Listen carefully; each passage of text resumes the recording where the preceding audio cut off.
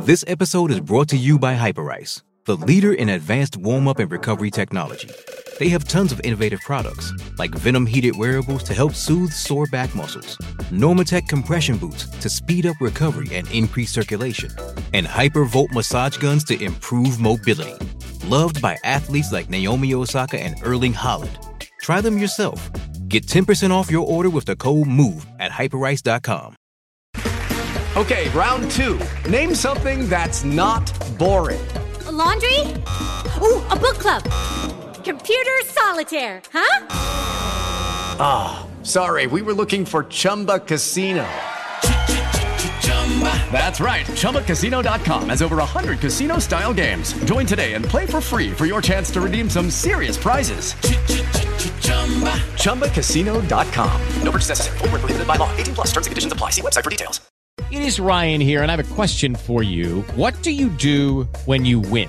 Like, are you a fist pumper, a woohooer, a hand clapper, a high fiver? I kind of like the high five, but if you want to hone in on those winning moves, check out Chumba Casino. At ChumbaCasino.com, choose from hundreds of social casino-style games for your chance to redeem serious cash prizes. There are new game releases weekly, plus free daily bonuses, so don't wait. Start having the most fun ever at ChumbaCasino.com. No purchase necessary. VGW. Void where prohibited by law. See terms and conditions. 18 plus.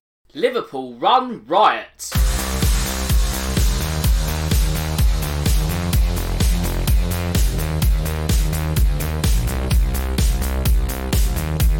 Hello and welcome to episode 13 of this season's Real Football Cast. As always, I'm your host Dan Tracy, and in the next 60 minutes we'll be dissecting all the hot topics in football. As per usual, we'll be discussing what's been going on in the Premier League over the past few days, while in addition to that there are also some off-pitch activities that have caught our eye and they'll be getting our attention in the next hour. It's been another incredible week of football, and this week it's two up top. That means leading the line and wearing the captain's armband is Matthew. So Matthew, how have you been since we last spoke? I have been absolutely fantastic. It was a good weekend following Fulham. My voice is a little bit worse for wear as a result of it, but that's what happens when you score 4 goals and end up shouting at Nottingham Forest fans for leaving early. But let's just hope I can make it all the way through. But other than that, I'm feeling fantastic. I can feel you're beaming already. So yes, let's hope the voice holds out for the full 60. And Max, you're back in the fold after a week off. How have you been since we spoke a fortnight ago? Yeah, very good, thank you. I'm glad to be back, and really looking forward to getting into it today. Fantastic. Before we chat all things Prem, I best do the social media bits, otherwise we'll be talking into the abyss once more. So first, if you want to get in touch with me, you can. That's on Twitter, at Dan Tracy, 1983. Also, the podcast has its own account, which is at Real Football Pod.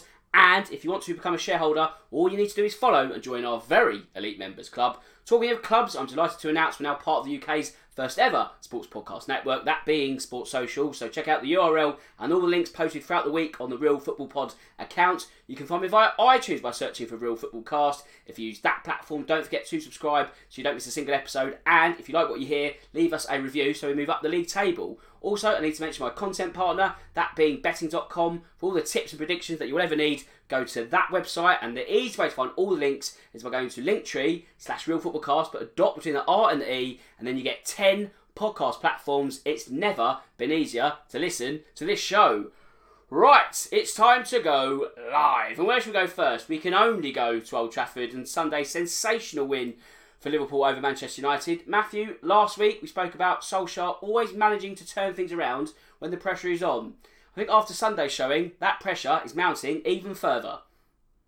Yeah, absolutely. And, there are reports starting to come out now that the initial seeds have been planted in terms of doubt. They're starting to consider his position, as it were, whether or not it's going to ultimately lead to the sacking, but at least the discussions have taken place. So it does seem to be, in a sense, the straw that broke the camel's back, and it just couldn't happen in a worse way. After the pressure he's had, if he'd have managed to get a draw, something like that, it would have been fine. Even like a last minute loss sort of thing. If they'd have gone down to 10 men early and only lost it 1-0, you can sort of work that out. But to lose in the manner that they did, 5-0 at home to their biggest historical rivals, and to see the fans leaving, on the 60-minute mark, and as it were, it is the perfect storm, as it were. It is that it is the worst case scenario for Ole Gunnar Solskjaer, and yeah, you can sort of understand why those doubts might now start to be creeping in if this is what happens when he's under pressure. So Max, after such an embarrassing defeat at the hands of Liverpool, this isn't just any defeat. It's A, Liverpool, B, it's at home, C, it's 5-0. It's awful, as Matthew alludes to. So, as Matthew also says, the seeds are being planted, the machinations are happening in the background. Are we at the point already where it's last chance saloon come Saturday if they lose to Spurs in North London? Yeah. Firstly, can I just say it's fantastic hearing Matthew's voice like that. It sounds like Sean Dyche has joined us on the pod. But yeah, to be honest, I think he might not even make Saturday. Really? I know that United are kind of keen to stick by him, or they have been keen to stick by him, because obviously he signed a new 3-year deal this summer, which is, in hindsight, not looking like a very good decision. But yeah, if he does last until Saturday, I think they'll want a sudden and clear improvement in, performance, if not performance and result, to kind of spare him. And to be honest, I think it's only a matter of time now. I think that had they already agreed, terms with, for example, Zidane or Conte or someone like that, I think, Solskjaer wouldn't be in a job. And I do understand that that Gary Neville, when he was talking on Sky about the media kind of being responsible for sacking people by constantly talking about it and loads of headlines, and obviously as someone who works in the media, I have to kind of think about my own responsibility in all of that. But at the same time, United were not good enough, and they don't have a clear identity. And that was one of the worst at the weekend. That was one of the worst results in Premier League history, in my opinion. And I think a lot of people would share that opinion. So, yeah, I think it's completely fair for people to be talking about Solskjaer getting the sack, because, it's not working out at the moment. And yeah, I can only see it ending one way. Matthew, on the flip side to that, if they do win against Spurs, we're back to what we kind of mentioned last week, this kind of boom and bust cycle where Ollie always seems to just pull himself off the precipice of the cliff, and then he's kind of he's on firm ground again, isn't he? So that's all very well if Man United win, but we're only going to have this discussion 3-4 weeks down the line. At what point did the board say, do you know what, we've got to break this cycle, we can't keep getting caught in these lulls and these peaks, and we have to go in a new direction? Is it closer than we think? I don't think it's that close. Like I do think he'll be able to survive this week and going through. I think it will be similar to what David Moyes was with when he got sacked at Man United, because they reached a point where it just became obvious that they, in that season, were not going to make. Can't remember if it was mathematically out of the Champions League or mathematically out of Europe altogether, but there was one point that it got to where they said, right, we cannot get any further. I think that's what it's going to be with Solskjaer. Once the writing is firmly, because they are, still in the title mix, as it were, in terms of how far they are, maybe not performance-wise, but in terms of points in the table, they're still reasonably in with the shout of doing well in the Champions League. So I think it's going to be a case of when they actually can see, right, this is definitely not going anywhere. That's what I think they're ultimately, if indeed he does get to that stage again, he may pull this round because we know what he does. But I think it's going to have to be something more concrete than just a couple of bad results. It's going to have to be, right, we are out of all cup competitions and we are 20 points off the league title and 10 points off Europe. It's going to have to be something like that where they can actually see bad things are coming rather than just leaving it to hearsay and chant. So I think he's probably still got a little bit more time yet, even if he does lose against Spurs this weekend. Okay then, Max, let's say things aren't going well for Ollie and he loses to Spurs on Saturday, but he's still in the job. Do you think United will do something similar to Newcastle? We'll get to them in a bit, where they'll just get rid of the manager and then have to worry about an appointment to follow thereafter. I don't know, someone like who's the I can't remember his name now. Who's the Scottish midfielder who played for Manchester United? Darren yes, Fletcher. That's the one. He could be the interim boss in the short term, or however the term needs to be, and then they look for Zidane and Conte. Or will there be backroom discussions with one of those two names I've just mentioned, ready to take over straight away? How do you reckon it would pan out if it pans out? Yeah, that's interesting. I think, yeah, if the results and performances continue to be so bad that it just becomes clear that they really need a change even if they haven't lined someone up, then he will go, and they'll just trust Fletcher or Carrick or whoever to kind of see them through temporarily until they appoint someone. I think, to be honest, the fact that Zidane and Conte, who I understand are top of their kind of four-man shortlist, along with Pochettino and Rodgers and Pochettino would be difficult to extract from their clubs mid-season, and to be honest, I don't think either of them would come mid-season at least. But the fact that Zidane and Conte, who are kind of two world-class names in management, who've got really good records, at least of trophies, at their previous clubs, even though they've had a little bit of turbulence as well. I think the fact that both of them are out of contract will mean that theoretically it should be fairly easy for United to kind of agree a deal with them. Although I imagine they'll both have very, very, very high wage demands, for example, and contract demands. But I don't think that'll be a problem for United. If there was a situation where all the big names in management were basically taken by other clubs, I think they might think, actually, let's, give Ole until January, or maybe even until the end of the year if there's a very sudden and dramatic pickup in how they're playing. But I don't think they're going to be, worried about having a caretaker manager, because obviously Ole was a caretaker manager. And so, they know that they've done that before, and it's worked all right. And there's been even a little bit of a bounce when a caretaker manager has taken over, and everything's kind of a little bit fresher, having gotten rid of someone unpopular. And yeah, it's interesting to see the boot on the other foot now. Now Ole is the unpopular manager who's kind of stinking up the club, and as Mourinho and Van Gaal did before him. And I wonder who the caretaker is going to be, but I don't think they'll have any qualms about giving it to someone temporarily until they find a permanent solution. Okay, then that's all conjecture. Let's focus on what happened on Sunday. We could spend a lot of time going through each of the Liverpool goals, but we don't really have that time. So let's look at the discipline, or the lack thereof, from a United point of view. Matthew, I'll start with you. I'm going to offer up the Paul Pogba selling off. Do you think that was the correct decision for the French international to get his marching orders? I think it was certainly one that could have gone either way. I think, again, this is where one of the VAR thing, maybe slowing it down, makes it look worse than it should. Because I didn't see the incident the first time, because I was on my way driving back from Nottingham from the Fulham game. So it's something that I heard on the radio, and again, the way it's been described and everything. So I didn't really see it until match of the day that night. But when I first saw it, I thought, oh, that's a yellow. Because I think he's got the ball, in a clean way. It's not reckless. When you first see it, it looked fine. When it gets slowed down, you can kind of see why a red may have been given. I think it may be a case of erring on the side of caution in terms of player safety. But I think if that had been a yellow card and stayed a yellow card, I don't think there would have been much uproar in that sense. I don't think there would have been many, oh shit, Pogba have been sent off, is he a dirty player or anything like that. So I think it's certainly one that could have gone either way. I personally would have gone with a yellow, but you can understand why in this day and age, you can understand why he went with a red.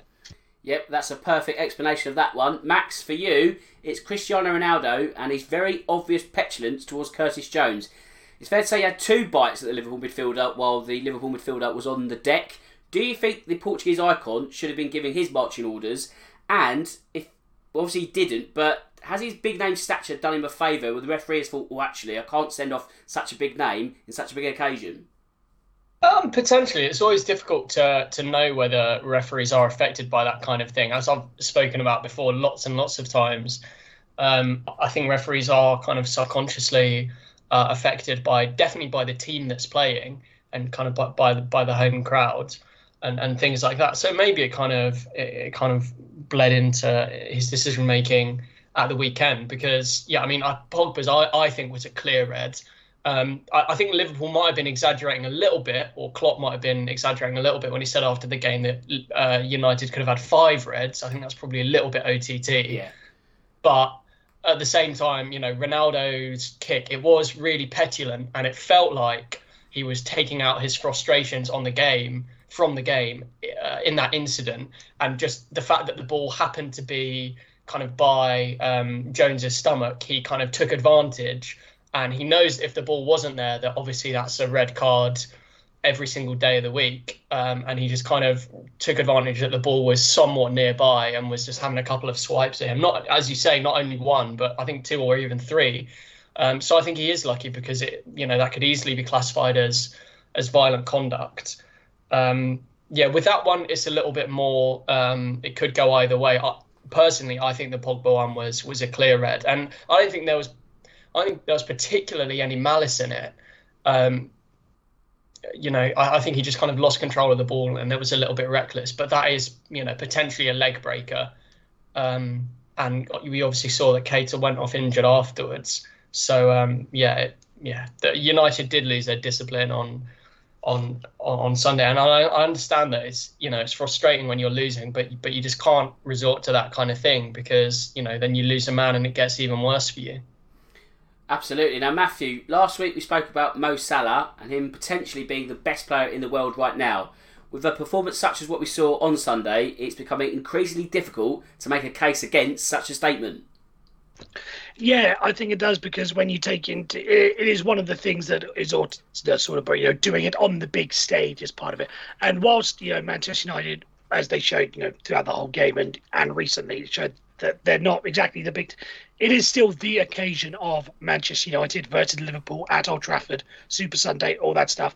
So to be able to put on the performance that he did in such a big occasion, and in fairness, with such ease as well, and against a goalkeeper in David De Gea, who some argue, I don't know whether or not is so much now, but in the past has been regarded as the best goalkeeper in the world.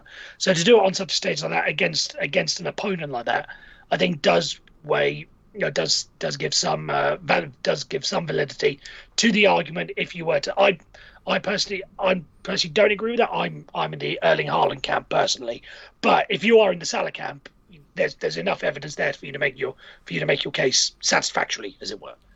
Matthew has nailed his colours to the mast. He's going for Haaland. I mean, it's a very difficult question to answer because, as I've said many times before, it's a team sport. So to pick one player is very subjective, isn't it? And there's so many different criteria. Is it big game performances? Is it winning trophies? Does an international tournament help your case? Do you know what I mean? There's so many ifs and buts. So it's kind of hard to nail down one player. But as you say, Matthew, you could make a very strong case for Haaland, and you have in the past. Salah fans can do exactly the same. Lewandowski fans can point to his Bundesliga record. It will go on and on and on. But more importantly, it's just nice. It's not Messi versus Ronaldo, as we said last week. But Max, at the other end of the pitch for Liverpool, Ibrahima Conte's performance shouldn't go unnoticed. He's not had many starts this season, but he was pretty imperious at Old Trafford, wasn't he? Yeah, he was. And look, he'll have harder games, right? Yeah. He wasn't that tested. But at the same time, I don't think we should overlook his performance, because he was really, as you say, he was imperious. He was really calm. He was really confident, and he's only 22. And the fact that they've got him for, I think it was something like 35 million was his release clause. In this day and age, that's pretty cheap, especially for someone who has a lot of room to grow, considering his age. And they've got the perfect player. Because Matip and to an extent Gomez are kind of there at the moment as really good partners to Van Dijk, but Konate is someone that they can just put in for every game that Klopp sees fit. It won't be every game, but every time that Klopp thinks it's worth putting him in, he can put him in and kind of slowly get him accustomed to the physicality of the league, to the expectations. And the performance levels expected at Liverpool. And, then in 2 or 3 years, a little bit like Guardiola's done with Foden, when you've kind of integrated him into that first team a little bit, he's going to be a class player. He's really, really good. And I mean, how many amazing centre-backs do France have? It's just ridiculous. They've got like 8 world-class centre-backs. It just shows that, Liverpool have got such strength and depth that arguably their fourth choice centre back is, as good as maybe Manchester United's best centre back. And he was really good. And so I think Liverpool fans are going to be absolutely purring about the prospect of seeing more of him. Yeah, he's a very exciting talent, and as you say, he can only really get better. More football for him, and it's looking like a very dangerous proposition for other Premier League attacks, because they might not get anything out of him. But let's move to Stamford Bridge now, because Norwich got nothing out of Chelsea, and they also conceded 7 goals for their troubles. Now, Matthew, I know you requested the floor on this one. I don't know what's coming, but the floor is very much yours, so hit me. Well, I'll be brutally honest. I think I may have jumped the gun here because I thought this was going to be one of the in the roundup section. Oh, no. It seemed a bit like another. But I'll make my point anyway. Does anyone remember the argument a couple of months ago? I can't remember when it was or who it was exactly, but made the point about an 18-team Premier League to get rid of the dross like Norwich. Jamie O'Hara. It was Jamie O'Hara. That was a Jamie O'Hara. Now, I just want to say I don't agree with Jamie O'Hara. So I'm in favour of a 20-team Premier League. I don't agree with what Jamie O'Hara said. But when you look at Norwich, what they did on Sunday and their performances, you kind of see where he's coming from. Because it just baffles me that, again, what are Norwich really offering this season? I know it probably is bad for me to say it, but what are they offering that, it just doesn't... What is the excitement for Norwich fans this season if they can go to... last time when they were in the Premier League, they beat Manchester City. I think it was 3-2 or 2-1 or something like that. But so there's something there clearly. But then to just turn up at Stamford Bridge and lose 7-0 in the same and with no hope of what you're doing this season, their current points projection puts them on 8 points for the season, which is lower than the Derby 11 of 07-08. I want to make it clear I'm not in favour of the 18-team argument. But when they put in a performance like that, you can kind of see where they're coming from. Okay, well, Max, let's see your stance on that. Would you agree with an 18-team Premier League? That's 4 less matches per season for England internationals. It could help the national team as well, ease that fixture congestion, which has been an issue for decades now. Are we going that way? I don't think so. And to be honest, I'm completely fine with the 20-team league.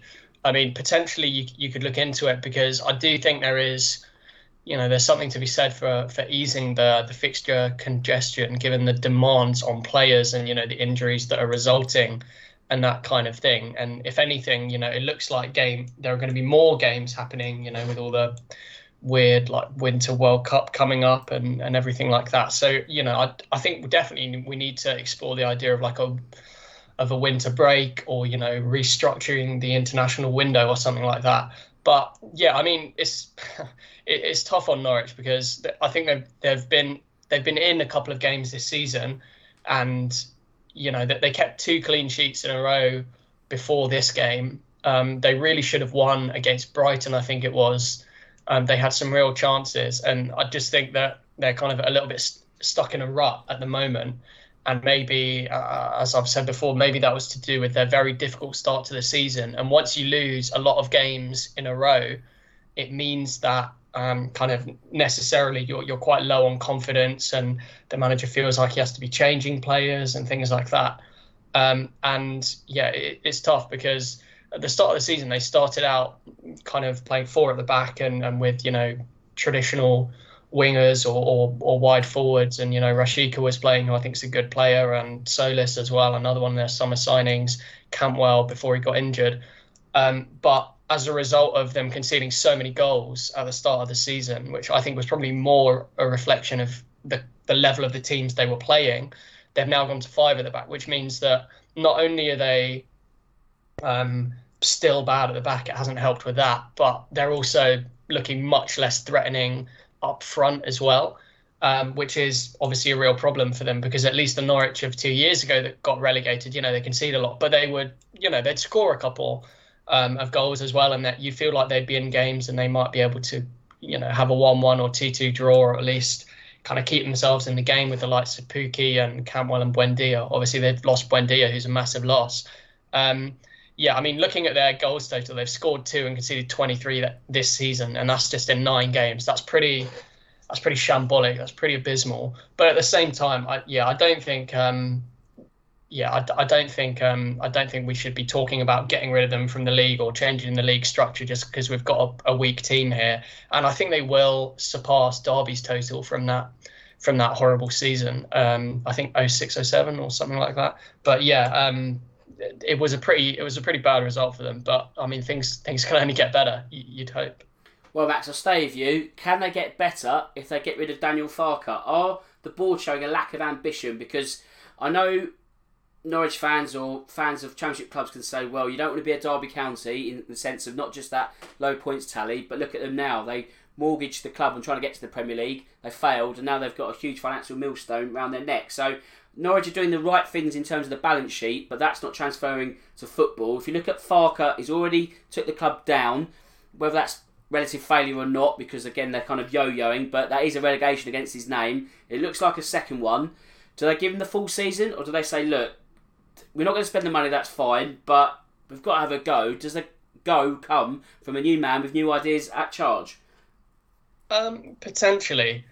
I think what's probably more likely for them to explore is maybe getting a coach in to assist Farker, a little bit like Graham Jones at Newcastle, and they can kind of hope to revamp their attack or defence or both, or set pieces or whatever, and kind of give a fresh take on things at the training ground. Because I'm totally supportive of the way Norwich do things in terms of their, the way they manage their money and things like that, and they're not throwing silly money at it. To be fair, this season I think they spent something like 50 million in the transfer market, and fair enough, because it is worth spending to try and stay up, as opposed to last time when they only spent like 2 million or something, and obviously their squad was weak. But I mean, their squad still looks weak, having spent 50 million. But I mean, generally they are doing things in a very sustainable way, and in a way which means they're not going to probably have what happened to Derby and numerous other clubs, where they're in massive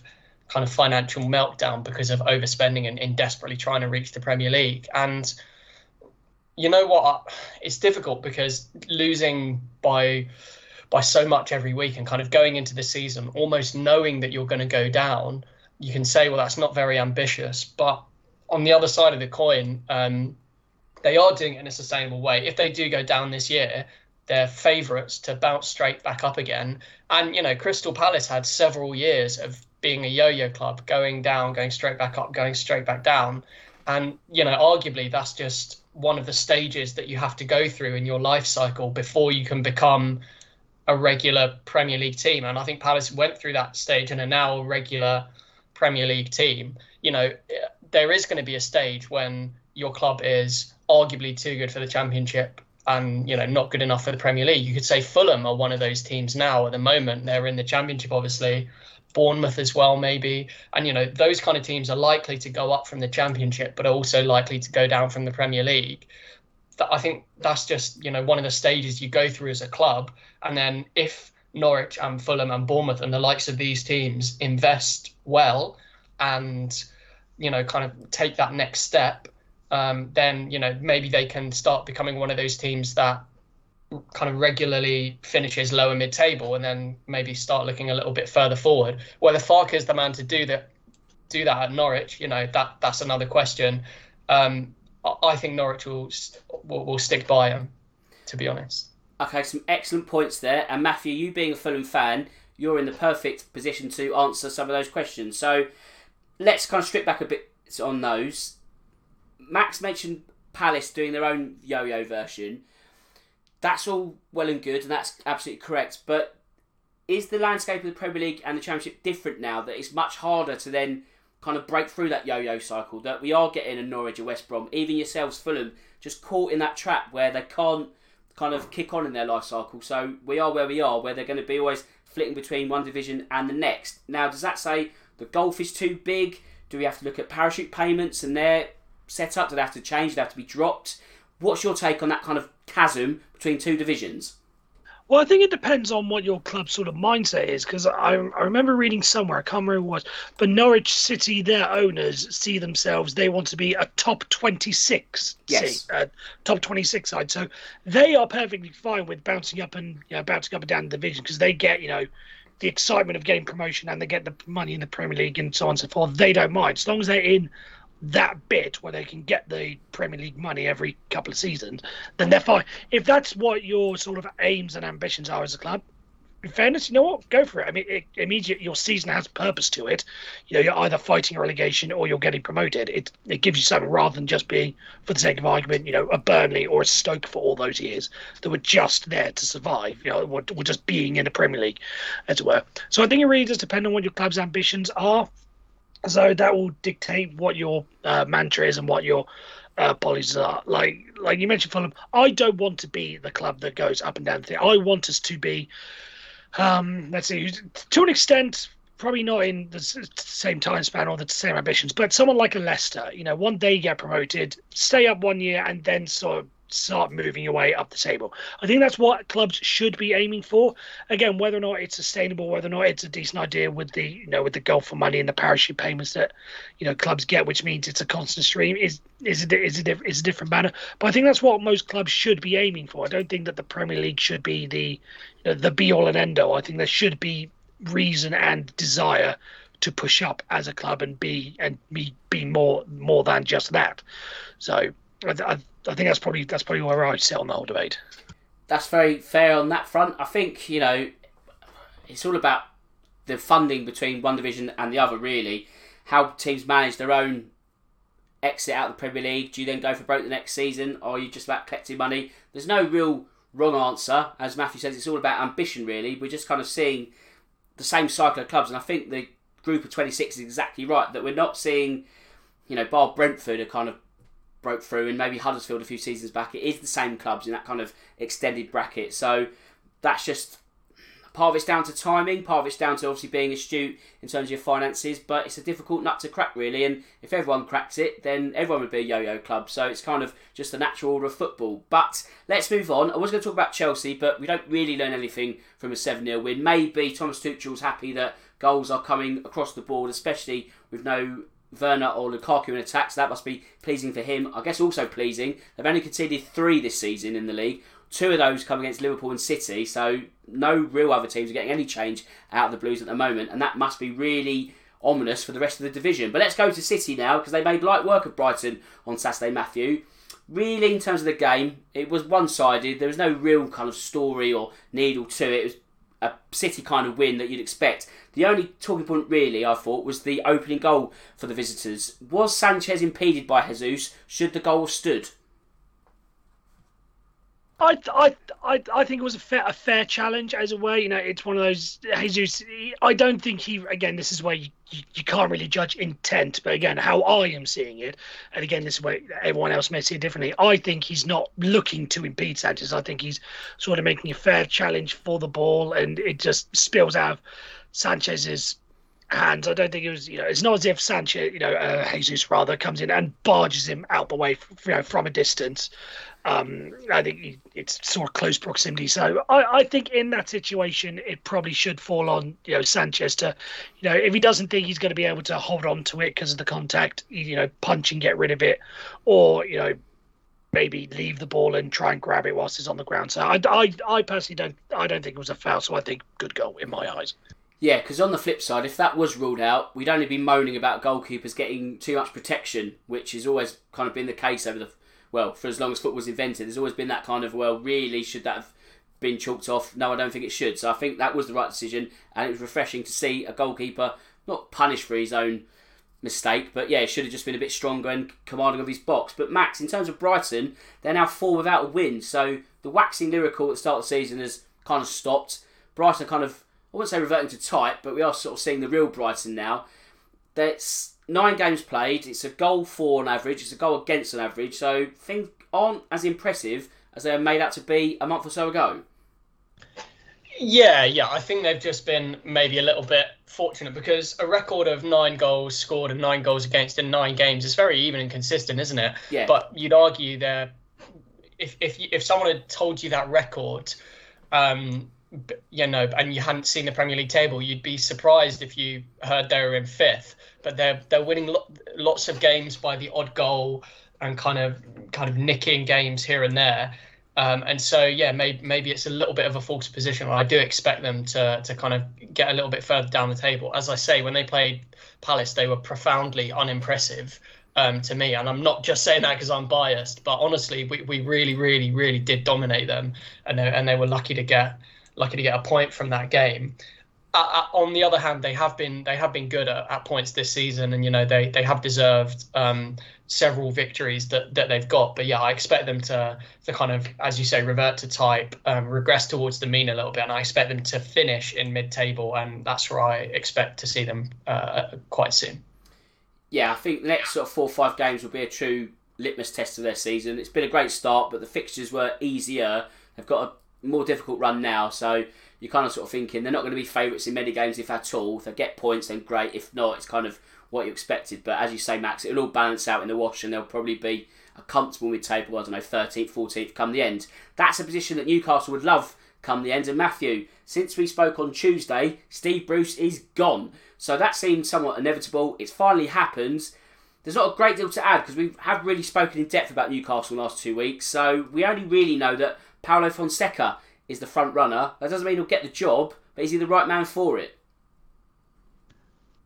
I can certainly see the appeal of him, because I think, as we've discussed, there's really 2 ways that Newcastle can go about it. There's the firefighter, as it were, not naming these names exactly, but like a Sam Allardyce or a Roy Hodgson, just to see them over the line for this season, and then, right, yes, thank you for your job, and now we need someone to take us forward, or get that manager in straight away.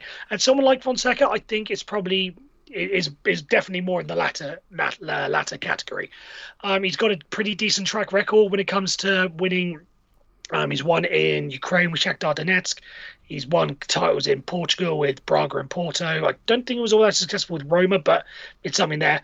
But he's certainly got a winning mentality. And given that the Newcastle owners want, someone, they want to win trophies and everything, it certainly seems like a match made in heaven. And, when he's got the money that will be at his disposal, obviously more than he would have got at any of his previous clubs, maybe he'll be able to, experiment and bring in a high caliber of player to move up the table more. So I think it's a good appointment. If they aren't going to get the big name like Antonio Conte has been mentioned, or Zinedine Zidane, and someone like Fonseca, seems like the right man. So I think it could be a very, very astute appointment. Now, Max, of course, it was Graham Jones who oversaw Newcastle's trip to Palace at the weekend. For you guys, I think really a largely frustrating afternoon, and that's been the case, well, not just the afternoon, the evenings also, as of late. So points aren't matching performance at Selhurst Park for yourselves, which will offer some positives, but again, a large amount of frustration. So what's been your kind of assessment of the last few weeks, or maybe even the first quarter of the season? Is the table lying slightly? Yeah, I think probably, given how we've played and the performances, I think we'd probably say we're a little bit unlucky to not be kind of middle of the table, 10th, 11th, 12th, that kind of position. I think 15th is a little bit harsh, because we've drawn 6 games this season, right? And I can say clearly we should have won 4 of them, and arguably we should have won all 6 of them.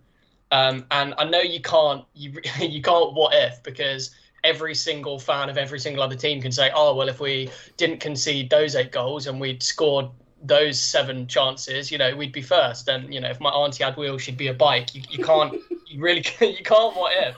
But at the same time, 4 of those draws, Newcastle, Arsenal, Brighton, Leicester.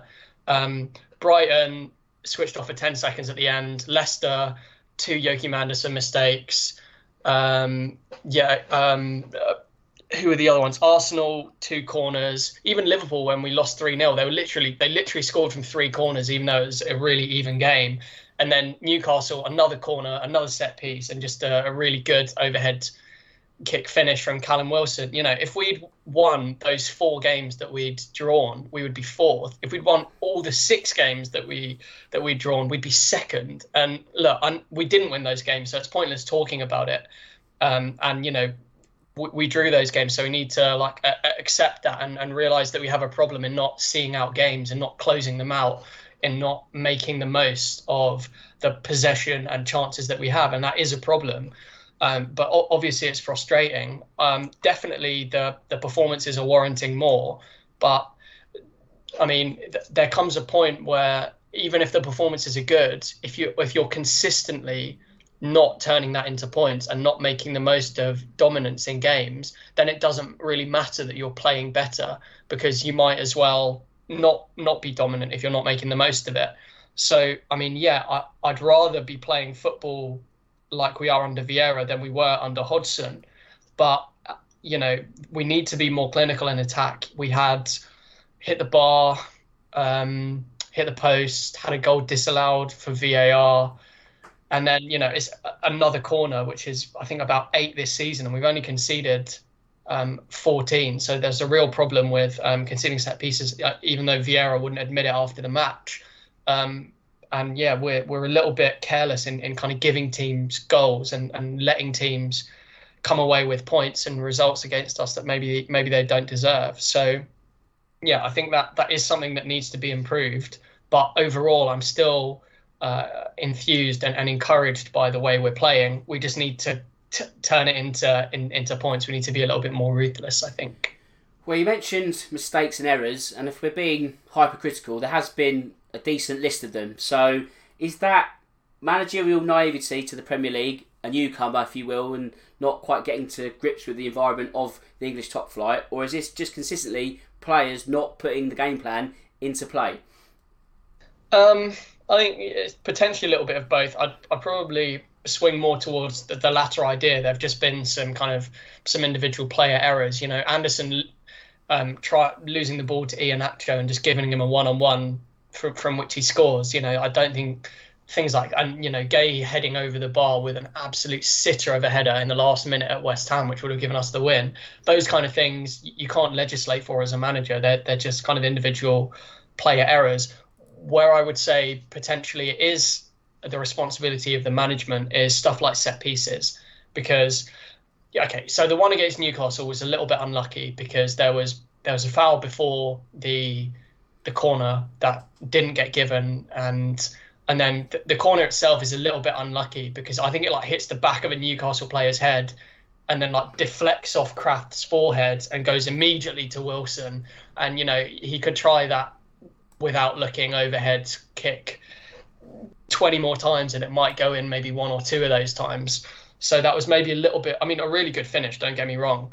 Really spontaneous thinking and clever and acrobatic, but a little bit fortuitous as well. So that goal specifically, maybe Palace can say they were a little bit unlucky, but the fact we conceded twice from set pieces against Arsenal, 3 times from set pieces against Liverpool, I think we can say that there's a clear problem here. And I don't know what the issue is, to be honest. I don't know if it's a marking issue or if it's a concentration issue, if players are switching off. But that is the responsibility of the management and the coaches, and they really need to drill, into the players their expectations, because West Ham, for example, are doing really well at set pieces. Aston Villa, who've got a designated set piece coach, are also doing very well at set pieces. And it is a coaching thing. It's not just luck. People practice these and drill these. And I'm not saying Palace aren't practicing, but that definitely is a responsibility of the coaching. The other stuff, like individual player errors, and we've had a little bit bad, like deflections. We've had a little bit of bad luck here and there. But the set pieces thing is a problem. And that is the fault of the management, basically. Matthew, from an outside point looking in, if you were to give a, quarter-term report, what's been your assessment of Patrick Vieira thus far? I think he's done okay. I think given the task that was put in front of him, and with the contract situation, having to effectively start from scratch, it was always going to be a hard one. But I think he's done well, and obviously there are some major mistakes with the amount of goals they're conceding late, and draws should have been wins, but he is still relatively new in managerial terms, and this is a new job for him in the Premier League with all the. So I think everything. The fact that he's they're not in the relegation zone, I think, is a plus. If I'm being brutally honest, I expected, as soon as I saw they were appointing Vieira, I thought that's your money on them for relegation, just because I didn't think he would be the man to sort of take them over and have to do the rebuild. But he's done incredibly well, and there's enough promise there. There's some good, exciting young players that can build for the future. So if I were to give him a grade, do you want a letter or do you want a number? I'll have a grade, please. I'll have a grade. I'll give him a solid a B. A B I'll give him for. So certainly room to improve, but he's done better than I think we could probably have expected. Okay, Matthew, I like the grey. Staying in London yourself, though, Matthew, let's go to the east of the capital now, because West Ham got the better of Tottenham. And after last season, there was always going to be the suggestion of, was it a fluke for the Hammers? How did they pull that off? Where they are at the moment and the way they're playing, that's not a fluke at all. They're carrying on where they left off. No, and that it has sort of come back to bite me on the back, as it were, because I did sort of hint that it was a fluke, but they have done incredibly well. I and I think this could really be them to stay, because now they've got into Europe for the first time and have turned themselves into an attractive proposition. To get players, they've got the extra money and they can bring in players, all that. I think this really could be something for them to stay now that they've taken that big step up. Moyes has stabilised them, and I don't think he's going to be there for the next 5 years or 10 years as he did at Everton, but I think he certainly put them in a decent position where they could really be. I'm not going to say a force like challenging for the title or anything, but I think now they've shown that based on what they've managed to start off with, they really could be perennial Europa League challengers in the league. This is not in the actual competition, but maybe in the competition as well. But for a good few years moving forward. So I think all credit to them. Well, they're certainly upwardly mobile since moving from the Upton Park legacy ground that they had. So, Max, there was obviously a lot of upset when they moved, upset the owners, selling their soul and all of this. Are the ends starting to justify the means? That move, there's always the promise of delivering European football to the London Stadium. That's happened. It doesn't look like a once off in terms of what they're doing. It looks like it could be established. Of course, there's a lot of football to go this season, but they're 3 from 3 in the Europa League. It looks like the gamble was paid off. Yeah, and it's difficult, right? Because I guess the owners, that they wanted to move because it's a plusher stadium. Presumably, there's better corporate facilities, which is where clubs make the real profit margin, basically, and things like that. And so the owners will probably say the financial boost from moving to the London Stadium, they would tie that as kind of causation to things on the pitch happening so well. I don't maybe think that's necessarily true. They have spent money, but they haven't been splashing the cash stupidly like they have previously. They've just kind of invested very kind of cautiously and gradually and wisely, astutely, most importantly. And so, I think the success on the pitch is a result of the manager and the recruitment more than it is necessarily moving stadium. Now, of course, it does help being in a in a bigger and more profitable stadium, but I think that's secondary or maybe even tertiary to the other factors, and to the football matters which are contributing to them being where they are, basically. So I think West Ham have done really, really well from a football standpoint. I think a lot of fans are kind of warming to the London Stadium a little bit, but at the same time, it doesn't have the atmosphere, and call me an old school romantic, it doesn't have the atmosphere of Upton Park. No. And many fans, a lot of people feel like it's still a little bit soulless and artificial. And that's not me saying that as a criticism. As a Palace fan, a lot of West Ham fans feel that. And, similarly, I think it's a modern kind of financial decision for clubs to move. And obviously Arsenal did it with Highbury and the Emirates. And obviously Tottenham have a really lovely ground now as well. And that is going to be, their base for a long, long time. And that was a really kind of prudent move for them. But from a kind of a fan's romantic perspective, it's not going to hold the same kind of soul and atmosphere as the old place did. That's not itself a reason not to do it.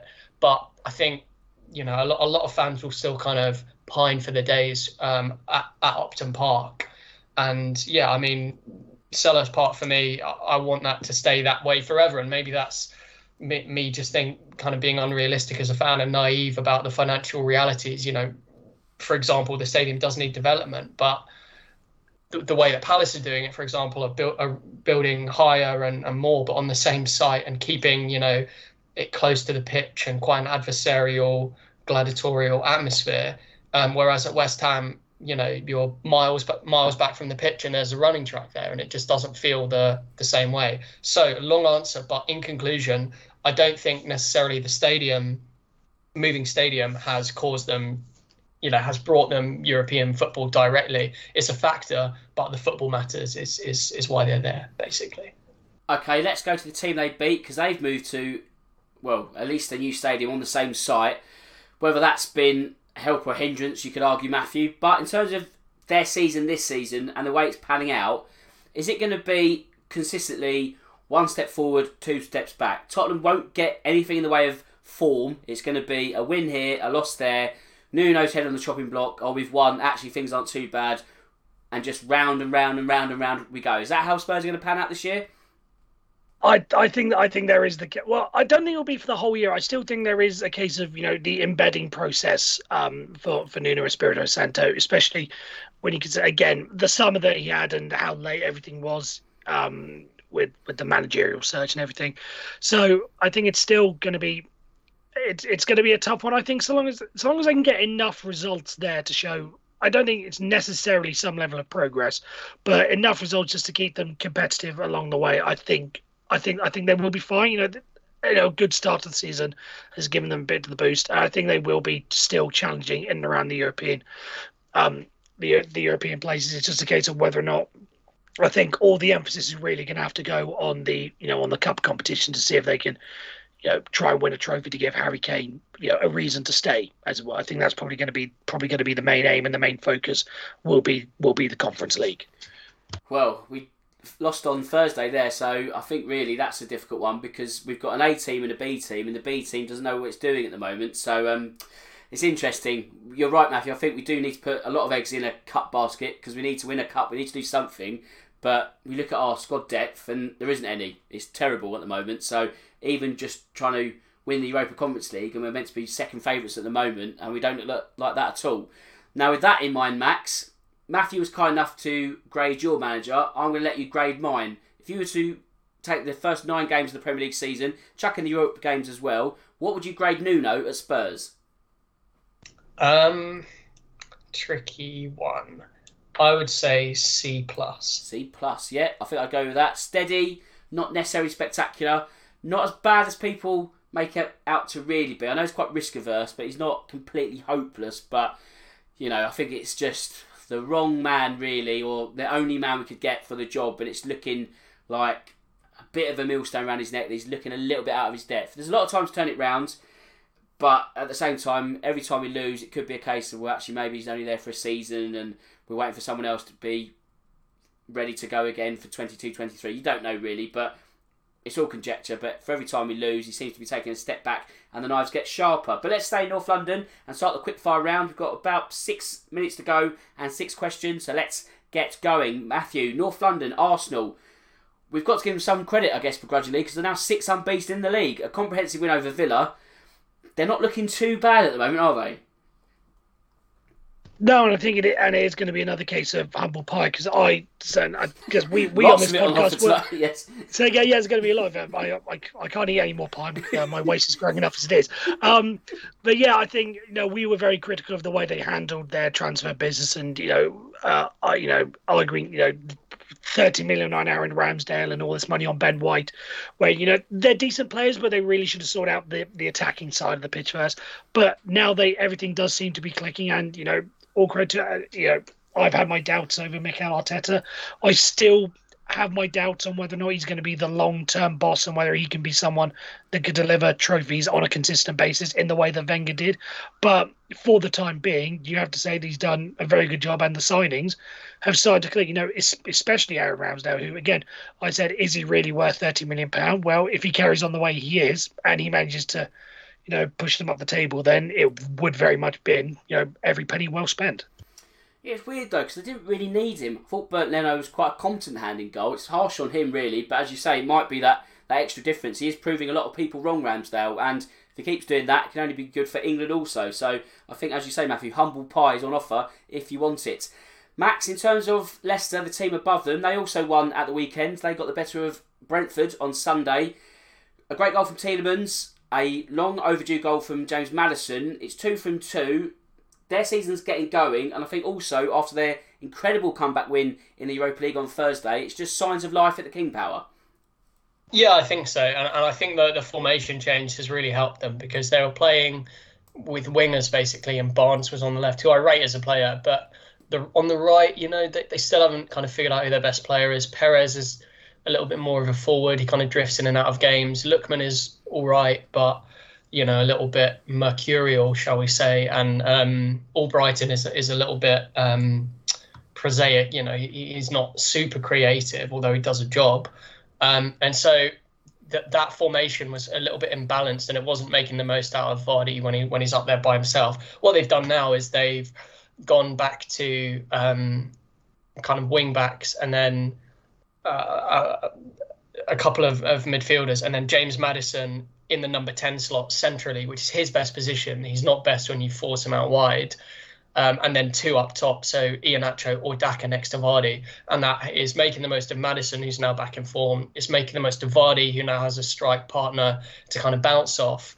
And, Iheanacho and Daka are really making a difference up there as well. Obviously, Daka had that amazing scoring game, I think, against Spartak Moscow in the Europa League. Yeah. And so that I think that formation will change. And we've seen them do it before, but that has kind of freed up a couple of their top players. And yeah, it's looking good for Leicester now. Matthew, let's go to another Midlands club, Wolves. They were minutes away from a solid win over Leeds on Saturday, but they were denied by a late penalty. Had they held out, they'd be 5th in the league right now. So is Bruno Lage off to a decent start in your eyes? Yeah, I think a very decent start. Again, he's had to deal with a lot of turmoil, and obviously getting Raul Jimenez, who was the main man for them for 2 or 3 seasons, having to get him and nurse him back and all the problems with that. But he's got a really decent, not going to say understudy, but a partner in Huang Li Chan, who's doing absolutely incredible. And I think, again, given the circumstances, I think he's done incredibly well, especially given the start that they had as well, to bounce back in the way. And again, there were some reports of pressure, and given the way Fosun have handled managers in the past before they got to Nuno, it wasn't totally unrealistic to think that Bruno could be out of a job. But yeah, to bounce back from all that and get them in this position with penalty that, again, on any other day could have gone the other way, I think he deserves a huge amount of credit. Yeah, I'd agree with that. And Max Leeds, they'll be grateful for a late point. It's not quite working for them at all. Actually, it's not working for them at all, really. Not only that, but Bielsa's going to be sweating on the fitness of Rafinha now as he limped off on Saturday. So it's going from bad to worse in Yorkshire. Yeah, it isn't going great at the moment. Although, the fact that Joe Gelhardt had such an exciting cameo from the bench will be a kind of a rare spot of light. I think just basically that their squad is a little bit weak, is a little bit thin. And the cows are coming home to roost. Is it the chickens are coming home to roost? It's the chickens. The chickens, Max. Good. Cows coming home to roost. So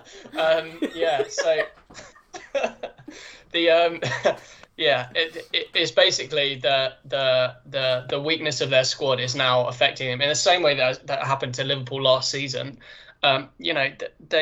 They looked very light at fullback. They looked light up front. They looked light in midfield. And they're obviously suffering from that now because, Phillips out, Bamford out, and several others as well. And you can see how Llorente out at centre-back, and you can see how much of a difference it makes and how much they're having to lean on, youngsters like Cresswell, who played at centre-back the other week, Gelhardt up front, Somerville, that winger.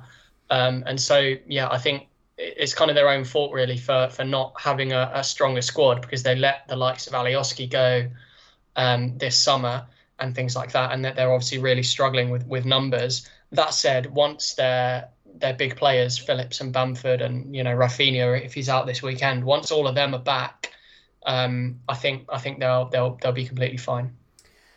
Yeah, well, they need to be fine, don't they? Because if they're not careful, they could be pulled into a relegation scrap, which could be the same for the last 2 teams to be mentioned on the show, Southampton and Burnley. Matthew, a share of the points on the South Coast. And if Nathan Redmond had his shooting boots, or just any nous of where the goal was, it would have been all 3 for the Saints. It would have. And again, I think Southampton were a team that we were sort of worried about heading into the season because, they lost Vestergaard and lost Danny Ings, so we were thinking, they could struggle. And if they'd lost Ward-Prowse again, I think that really would have been the death knell, but they managed to keep hold of him. But yeah, I think, enough signs there to show that there is, Southampton will probably survive the season, and partly because I think there will be 3 teams worse than them this season. But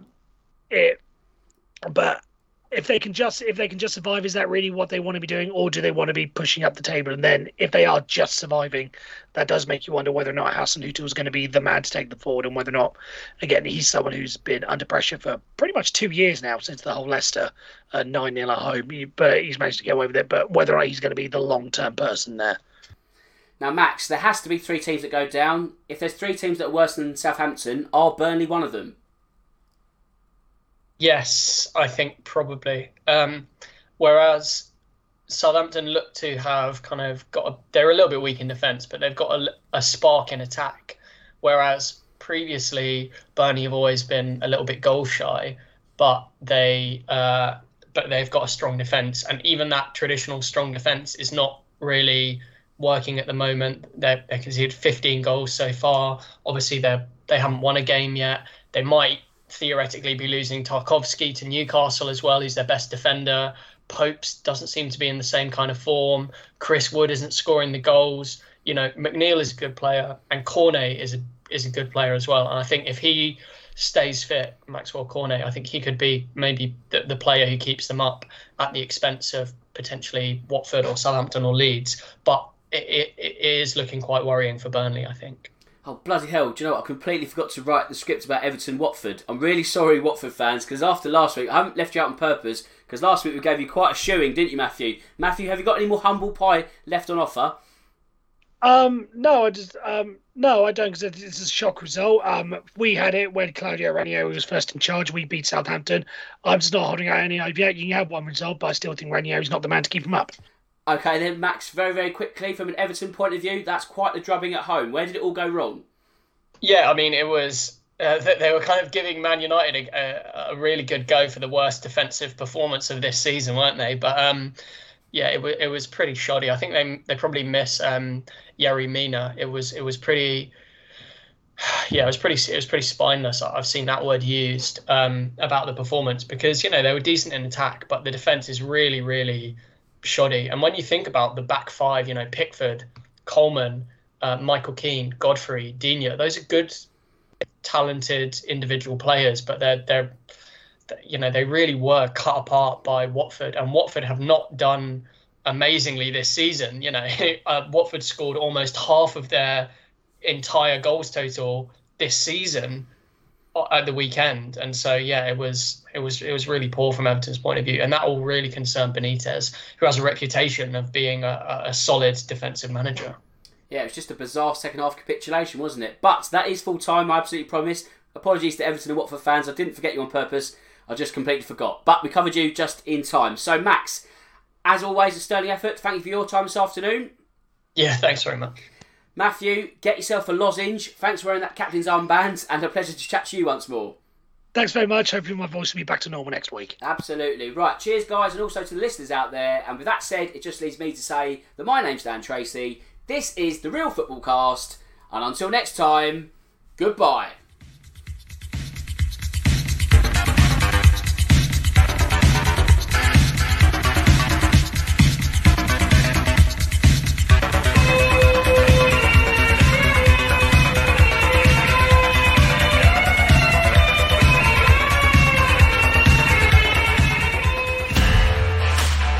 This podcast is part of the Sports Social Podcast Network.